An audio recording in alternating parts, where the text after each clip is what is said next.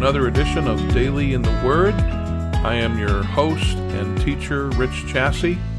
Today, as we end chapter 1 of the Gospel of John, we're going to see how several of the disciples of John the Baptist, now are transitioning to following Jesus, the Son of God. And so as we open up our text today, we'll be looking at that last section of chapter 1, verses 35 through 51. And in this portion, we'll see the early disciples checking out Jesus, if you will, and finding out who he is and determining that question. Is this really the Son of God? Is this really the Messiah? Is this the one that we're supposed to be looking for? And so I encourage you again to open up your Bibles to John chapter 1 and beginning in verse 35. And we're going to be reading through verse 51. Let's begin. The next day John, that's John the Baptist, was there again with two of his disciples. When he saw Jesus passing by, he said, "Look, the Lamb of God." When the two disciples heard him say this, they followed Jesus. Turning around, Jesus saw them following and asked, "What do you want?" They said, "Rabbi," which means teacher, "where are you staying?" "Come," he replied, "and you will see." So they went and saw where he was staying, and they spent that day with him. It was about 4 p.m. Andrew, Simon Peter's brother, was one of the two who heard what John had said and who had followed Jesus. The first thing Andrew did was to find his brother Simon and tell him, "We have found the Messiah, that is the Christ." And he brought him to Jesus. Jesus looked at him and said, "You are Simon, son of John. You will be called Cephas," which, when translated, is Peter. The next day, Jesus decided to leave for Galilee. Finding Philip, he said to him, "Follow me." Philip, like Andrew and Peter, was from the town of Bethsaida. Philip found Nathanael and told him, "We have found the one Moses wrote about in the law, and about whom the prophets also wrote, Jesus of Nazareth, the son of Joseph." "Nazareth? Can anything good come from there?" Nathanael asked. "Come and see," said Philip. When Jesus saw Nathanael approaching, he said of him, "Here truly is an Israelite in whom there is no deceit." "How do you know me?" Nathanael asked. Jesus answered, "I saw you while you were still under the fig tree before Philip called you." Then Nathanael declared, "Rabbi, you are the Son of God. You are the King of Israel." Jesus said, "You believe because I told you I saw you under the fig tree. You will see greater things than that." Then he added, "Very truly I tell you, you will see heaven open and the angels of God ascending and descending on the Son of Man." Now here in the text, we see these first disciples of Jesus coming, and the invitation that Jesus gives them is interesting, and it's something that ought to inform the way that we speak to people about our Savior, about the Lord Jesus Christ. Jesus' invitation was for them to follow him. It wasn't about belief yet. It wasn't about obedience yet. It was simply about, hey, come and follow me. Come and see what I'm about. And as people would do that, as these disciples would do that, they would come to the conclusion that, yes, Jesus is the Messiah, that he is the Son of God, that he is the Holy One of old, that he is the one who was foretold in the Scriptures, in the Old Testament Scriptures. And so for us, oftentimes our invitation should be come and see, as Andrew did, as we'll see in a moment. Follow Jesus. Just check him out, and you too will come to the conclusion that he is who he says he is. So verse 35, that next day John was there again, John the Baptist, with two of his disciples. These are disciples of John the Baptist now. And he sees Jesus and he declares again, "Look, the Lamb of God." And when the two disciples heard this again from John, they decided to follow Jesus. And now you see their switching allegiance, if you will. Instead of following John, they're now going to follow Jesus. And Jesus, noticing that they're following, he turns and he asks, "What do you want?"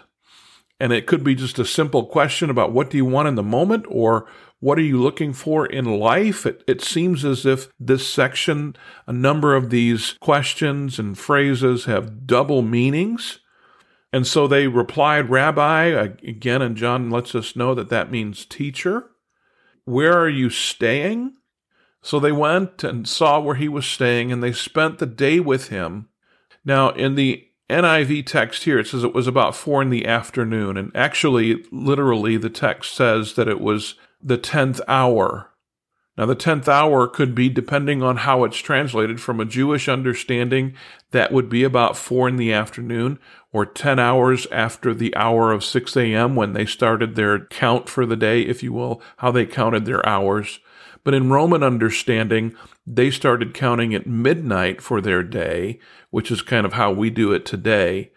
And so then it would be 10 a.m. in the morning. And that's typically, when John is writing, he's writing again from a world view. And so most scholars today believe it was probably around 10 a.m. in the morning. So then Andrew, one of the two who began to follow Jesus, went to find Simon Peter, his brother. And the first thing, verse 41, that Andrew did was to find him and tell him, "We have found the Messiah. We have found the Christ." Now, Messiah and Christ are actually the same word. One is in Hebrew, Messiah, the other in Greek, Christ. And so when we refer to Jesus Christ, Christ is not his last name. We are saying that Jesus the Messiah, or Jesus the Christ. And so early on here, Andrew recognizes that Jesus is indeed the promised Messiah. And he simply brings Peter to meet Jesus. Jesus takes one look at Peter in a prophetic way and says, "You are Simon, son of John. You will be called Cephas." Now, Cephas comes from another language, Aramaic, which would have been kind of the street language that the Jews would have spoken. Not so much Hebrew, although they would have been familiar with Hebrew. Not so much Greek, a much more expressive language, the language of the New Testament, that the New Testament was written in. But Cephas is Aramaic, and that's what they would have been speaking more often on a daily basis. And then again, you translate Cephas from Aramaic to Greek, and this word that means rock is translated Peter in Greek. And so the English translation for Peter would be rock, or you might refer to Peter as Rocky. And that's the name that Jesus gives to him because of the future role that he would have in the early church. The next day, verse 43, again, John is kind of keeping this 6-day timeline that we talked about in yesterday's episode. He decides to leave for Galilee, and finding Philip, he said to him, "Follow me." And so one thing that we need to notice in this text is how Andrew and Peter and James and John are, even though they are from Galilee, they're fishermen from Galilee, they were initially followers of John the Baptist. And so their first introduction to Jesus was here in Judea, in the southern portion of the kingdom, where they are first following John the Baptist and now being introduced to Jesus. And then we see later on in Matthew chapter 4, and it's in Mark chapter 1, and then again in Luke chapter 5, where at the Sea of Galilee, you see Jesus approaching these 4 men, James and John and Andrew and Peter, and giving them an official invitation to follow. In other words, now's the time, guys, you're coming with me. Now is the kind of the beginning, the public ministry that Jesus is going to be embarking on at this point. And so when Jesus calls Peter and Andrew and James and John there on the shores of the Sea of Galilee, that's not their first meeting. Sometimes it looks as if, when you're reading those portions in Matthew and Mark and so forth, that it looks like, whoa, just Jesus showed up and boom, first time meeting Jesus, dropped their nets and followed him. It wasn't quite like that. Their first introduction comes now here with John the Baptist in Judea before Jesus returns to Galilee. And so on his return to Galilee, he finds Philip and he says to him, "Follow me." And Philip, like Andrew and Peter, was from the town of Bethsaida, there on the shores of Galilee. And Philip found his friend Nathanael and tells him, "Hey, we have found the one that Moses wrote about." In Deuteronomy chapter 18, Moses wrote about one who was coming after him. And the prophets wrote about Jesus in Daniel, in Isaiah, in a number of other places where the prophets, the Old Testament prophets now, spoke of the coming of the Christ, the Messiah, the chosen one. And he refers to Jesus as being from Nazareth and also being the son of Joseph. Now, we know that Joseph, in a sense, adopted Jesus, but he wasn't technically the son of Joseph. But that's at this early stage how they recognize Jesus. And in verse 46, the way that Nathanael responds, it's a way of recognizing the reputation of Nazareth. Had a reputation as being a nothing town, a poor, nothing kind of a town. Nazareth, can anything good come from there? Nathanael asked, and Philip doesn't engage him in an argument at this point. He just says, come check it out. Come and see. Come and see. And again, anyone who is today a follower of Christ can simply say, come and see.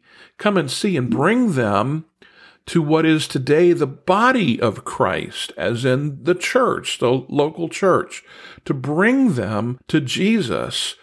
And the local church serves as the body of Christ in our day. And so the body of Christ is meant to be that representation of Jesus on earth. And so again, we too, just like Philip can say, come and see, just like Andrew with his brother Peter can say, come and see. And then when Jesus, this is now verse 47, when Jesus saw Nathanael approaching, he said, "Here is truly an Israelite in whom there is no deceit." Now, the idea of no deceit is interesting because we'll see later in just a few verses here, Nathanael was at some point either reading about or meditating on the idea of Jacob in Genesis chapter 28, reading about Jacob and the dream that he has about the ladder or the stairway and the angels ascending and descending out of heaven to earth and then back. And Jacob, of course, his name means deceiver, and here is truly an Israelite in whom there is no deceit. Aha! Nathanael is like, well, how do you know that about me?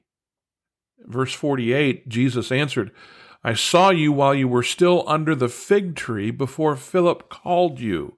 In other words, Jesus supernaturally saw where Nathanael was as he was staying under, he was abiding under the fig tree, which is another element of prophecy, actually. It's a promise that was given to Israel in 1 Kings 4. It talks about how the Israelites, when they were doing well, it would be like every man would be able to stay or relax or to have leisure and safety under each their own vine, under their own fig tree. And it speaks of that in the coming age when Jesus comes again to set up the kingdom, that same imagery of everyone being able to rest under their own fig tree in peace and in safety and contentment. It's what he's saying about Nathanael. I saw you while you were still under the fig tree before Philip called you. In other words, Nathanael, a righteous Israelite, as Jesus refers to him.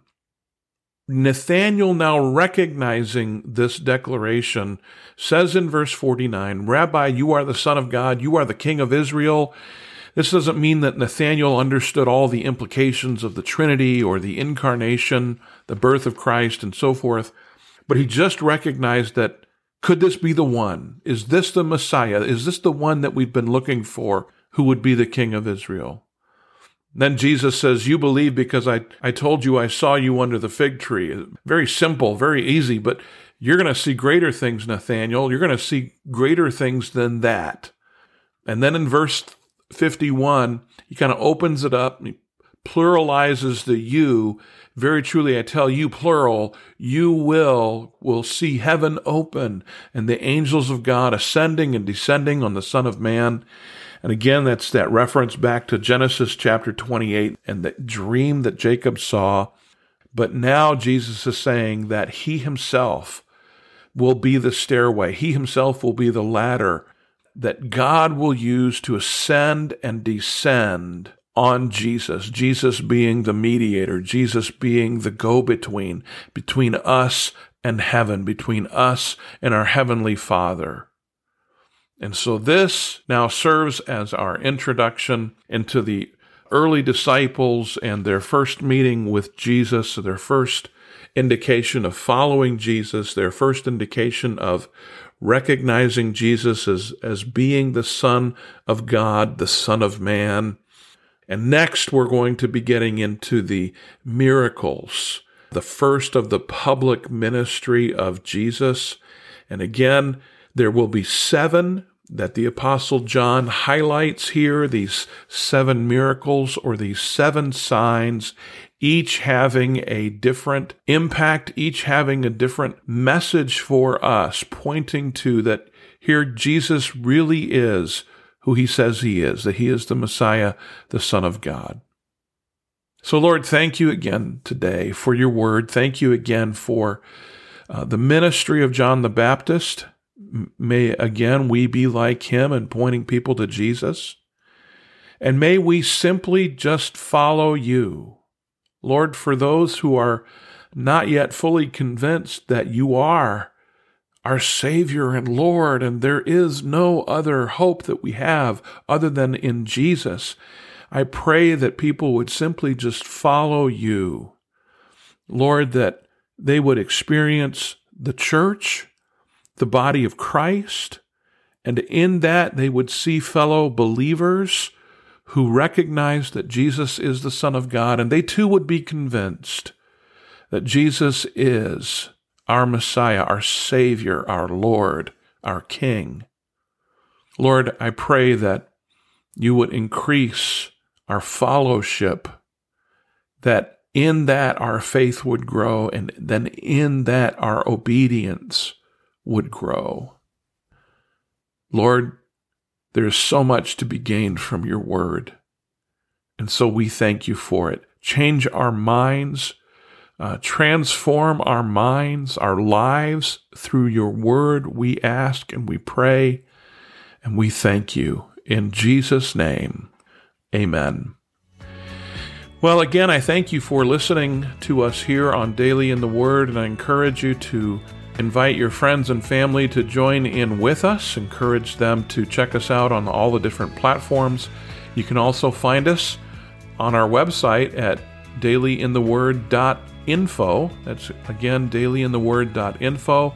You can also send us an email if you have any questions.